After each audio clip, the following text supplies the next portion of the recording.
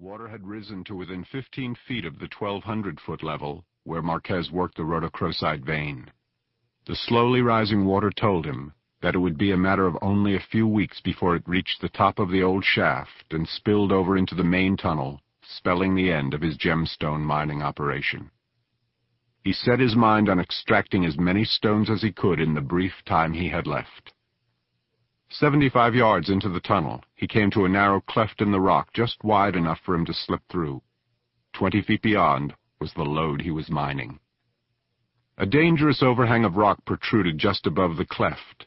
If he was to work without being crushed by a rockfall, Marquez had no choice but to blast it away.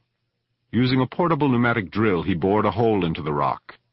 Then he inserted a small charge of dynamite and wired it to a handheld detonator. A dull thump echoed through the mine, followed by the sound of tumbling rock. The overhang was gone, and Marquez stared in wonder at a hole that had suddenly appeared in the roof above the crystal lode. He aimed the light atop his hard hat upward. The beam continued through the hole into what appeared to be a chamber beyond. Suddenly consumed by curiosity, he ran back up the tunnel until he found the rusty remains of a 6-foot iron ladder among the abandoned mining equipment. Returning inside the cleft, he propped up the ladder, climbed the rungs, and pried several rocks from the rim of the hole, widening it until he could squeeze through. Marquez found himself staring into a cubical room hewn in the rock. Strange markings were cut into the sheer, smooth walls. Then, abruptly, the beam of his light struck a stone pedestal and glinted on the object it supported. Marquez froze in shock at the ungodly sight of a black skull, its empty eye sockets staring directly at him. The pilot banked the United Airlines Beechcraft twin-engine plane around a pair of cotton-fluffed clouds and began his descent toward the Little Telluride Airport. Patricia O'Connell was the last passenger to step to the ground. She inhaled the mountain air deeply as she walked from the plane to the terminal building. As she passed through the door, a short, stocky man with a shaven head and a dark brown beard walked up to her. "Dr. O'Connell?" "Please call me Pat," she replied. "You must be Dr. Ambrose." "And you call me Tom." A professor emeritus at Arizona State University, Ambrose was an accomplished anthropologist with 30 years spent on the trail of early man and his cultures throughout the Southwest. Pat still did not know why she had been called to the site. Dr. Kidd offered almost no information at all about the discovery. "Neither will I," said Ambrose. "It's best that you see for yourself." Ambrose manhandled Pat's heavy bag to a Jeep Cherokee parked in the lot outside the terminal. Pat hesitated before entering the car, to absorb the magnificent view of the pine and aspen forests ascending the slopes of Mount Wilson and Sunshine Peak across the valley. Pat's hair was a radiant red and cascaded to her waist. Her eyes were a sage green. She stood as if sculptured by an artist, weight on the right leg with the left knee turned slightly inwards. Her shoulders and arms suggested a more muscular build than most women, no doubt fashioned by long hours of exercise in a gym. There was no better person than Patricia O'Connell to decipher ancient writings. 35 years old, with a doctorate in ancient languages from St. Andrew's College in Scotland, she taught early linguistics at the University of Pennsylvania. She had written 3 well-received books on inscriptions she had deciphered on stones found in different parts of the world. Married and divorced from an attorney, she supported a young daughter of 14. Ambrose drove through the town of Telluride, busy with the invasion of skiers, and into the Box Canyon, where the paved road ended at Pandora. They came to a side road that led to the ruins of several buildings. A van and a Jeep painted a bright turquoise were parked outside. A pair of men were wearing wetsuits and unloading diving equipment. "What can divers possibly be doing in the middle of the mountains of Colorado?" Pat asked. "They're a team from NUMA, the National Underwater and Marine Agency. I was told they're exploring a complex system of ancient waterways that connect to the old mine tunnels." Less than half an hour later, Pat and Ambrose were making their way through the damp tunnel with Marquez in the lead. When one of them spoke, their voice sounded hollow against the surrounding rock walls. Pat stumbled more than once on the ties holding the old rusting ore cart rails. Marquez stopped at a ladder and motioned upward to where a bright light spilled through the opening in the rock ceiling. "I strung lights inside since you visited yesterday, Dr. Ambrose." Then he stood aside and helped Pat up the ladder. Not having been told what to expect, she was stunned. She felt like Howard Carter when he first viewed King Tut's tomb. Her eyes immediately locked on the black skull, and she reverently approached its pedestal and stared at the smooth surface gleaming under the lights. "It's exquisite," she murmured as Ambrose squeezed through the opening and stood beside her. "A masterwork," he agreed, "carved out of obsidian." She shook her head in wonder.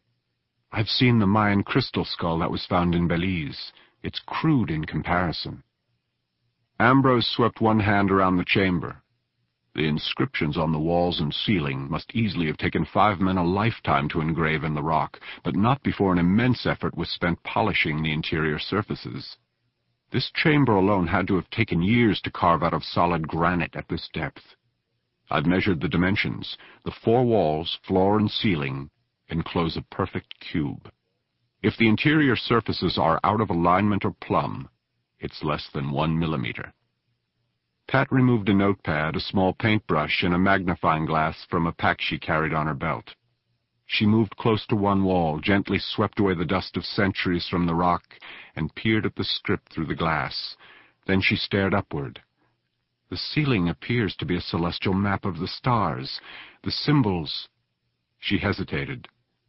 "The symbols don't bear the slightest resemblance to any ancient writings I've ever studied. They're not pictographic like hieroglyphics, or logographic signs that express individual words. Nor do the symbols suggest words or oral syllables.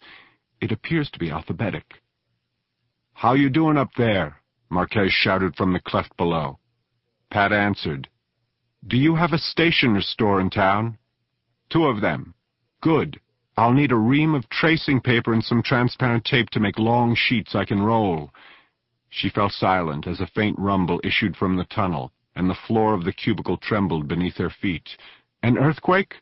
Pat called down to Marquez. "No," he replied through the hole. "My guess is an avalanche somewhere on the mountain. You go on about your business. I'll run topside and check it out." As soon as Marquez's footsteps faded from the cleft below, Pat turned to Ambrose. "You didn't tell me your appraisal of the skull. Do you think it ancient or modern?" Ambrose stared at the skull.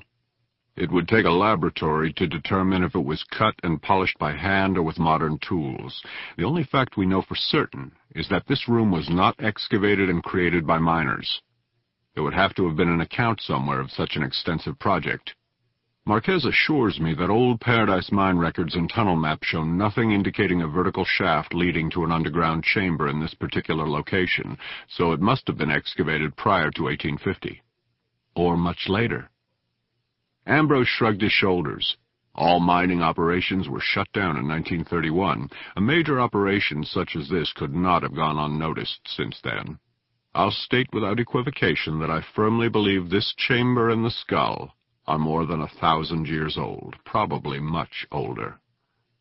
"Perhaps early Indians were responsible," Pat persisted.